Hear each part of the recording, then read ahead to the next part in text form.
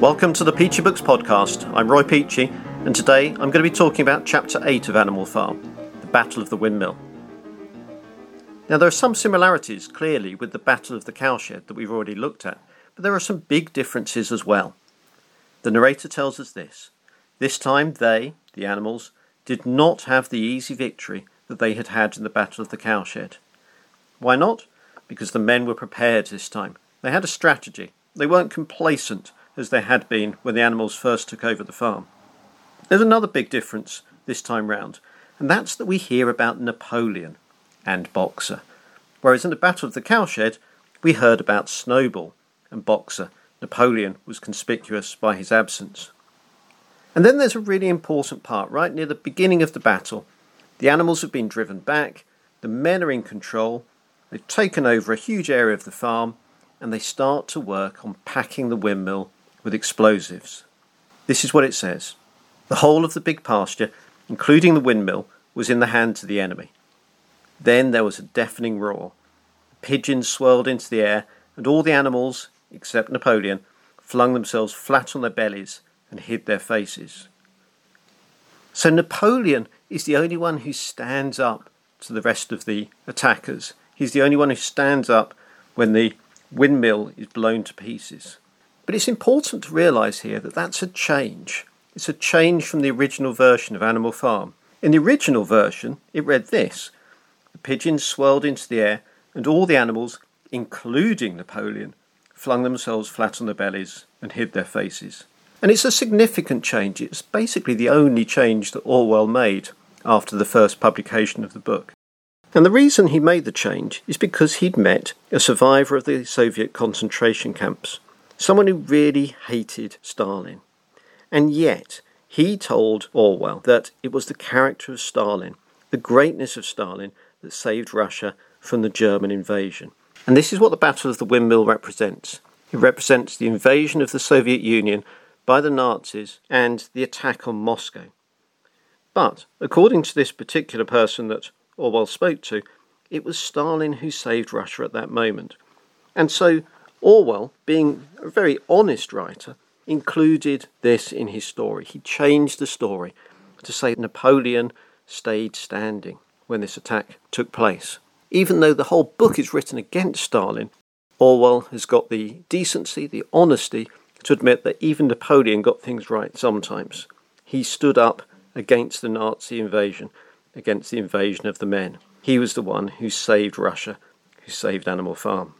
But there's still a problem. The windmill had ceased to exist, we read. And what had happened was when the Nazis invaded the Soviet Union, they flattened huge areas. They destroyed the industry. And so did the Soviets themselves. As they retreated from the Nazis, they burnt, they destroyed to stop the Nazis getting their hands on it. So all of the work of the 1930s, the forced labour, the building up of the Soviet industrial base was destroyed during World War II. But what happens next? What happens after the windmill, after the industrial complex has been destroyed? The narrator tells us this. The animals charged forth in a body. They charged forth in a body. In other words, they united. For almost the first time, they came together. And that is why they won the Battle of the Windmill.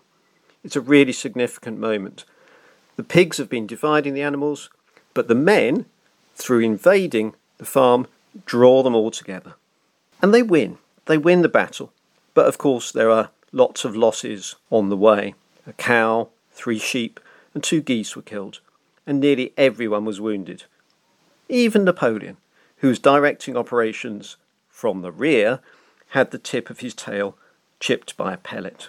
So although Napoleon is standing when the windmill is blown up, Orwell still has a dig at him. He's directing operations from the back. His only injury is a slight chip to his tail. It seems pretty insignificant when lots of other people have been killed. And there's another change from the Battle of the Cowshed. In that battle, you remember, Boxer was really remorseful at having killed a stable lad, as he thought. But this time, Boxer is really terrifying. 3 of the men, we read, had had their heads broken by blows from Boxer's hooves. Another was gored in the belly by a cow's horn. Another had his trousers nearly torn off by Jessie and Bluebell. So even here, after the horrors of the battle, Orwell manages to return to some humour in this triad. We get the blows from Boxer's hooves, breaking the heads of 3 men. We get the person being gored in the belly, and then someone with their trousers nearly torn off. So what sort of victory is this? They had won, the narrator tells us, but they were weary and bleeding. It is a Pyrrhic victory. It's a victory where they've lost almost as much as they've gained. What have they gained? They've gained what they had already. That's what Boxer points out. And straight after the battle, Orwell, through the narrator, lays into the pigs again.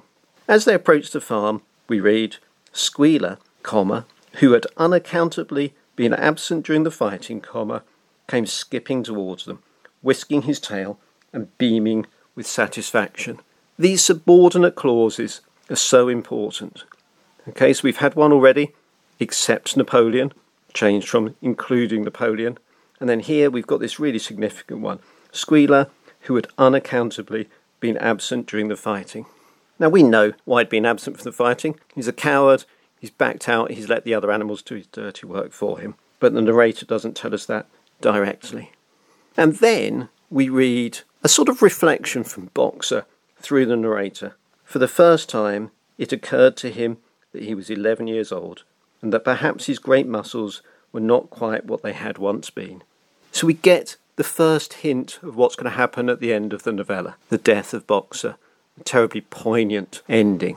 And here we get the first sign that Boxer is not the horse he was before. And that little word perhaps is really important. Perhaps his great muscles were not quite what they had once been. Nonetheless, the pigs, through Squealer and Napoleon, inaugurate 2 days of celebrations. They're celebrating this great victory. They turn it into a propaganda coup. And then we get the humour, the very dark humour. It was announced that the battle would be called the Battle of the Windmill, and that Napoleon had created a new decoration, the Order of the Green Banner. And then a final subordinate clause, which he had conferred upon himself. The battle becomes all about Napoleon. And although there's some truth in that, there's also quite a lot of lying going on as well. He'd directed operations from the rear. He'd had his tail chipped. Other animals had been killed outright. So there we are. We've got the Battle of the Windmill following the Battle of the Cowshed. Some similarities between the two battles, but some really big differences as well. The men triumph at first. The animals really have to fight back as a body in order to win. Napoleon is mentioned quite a lot in the way that he wasn't before. It was Snowball's battle, the Battle of the Cowshed. But afterwards, we've got this real sense of despondency. This sense that we're at the beginning of the end, for Boxer at least. I think that's enough for now. Thank you for listening. I'm Roy Peachy. That was the Peachy Books podcast. See you next time.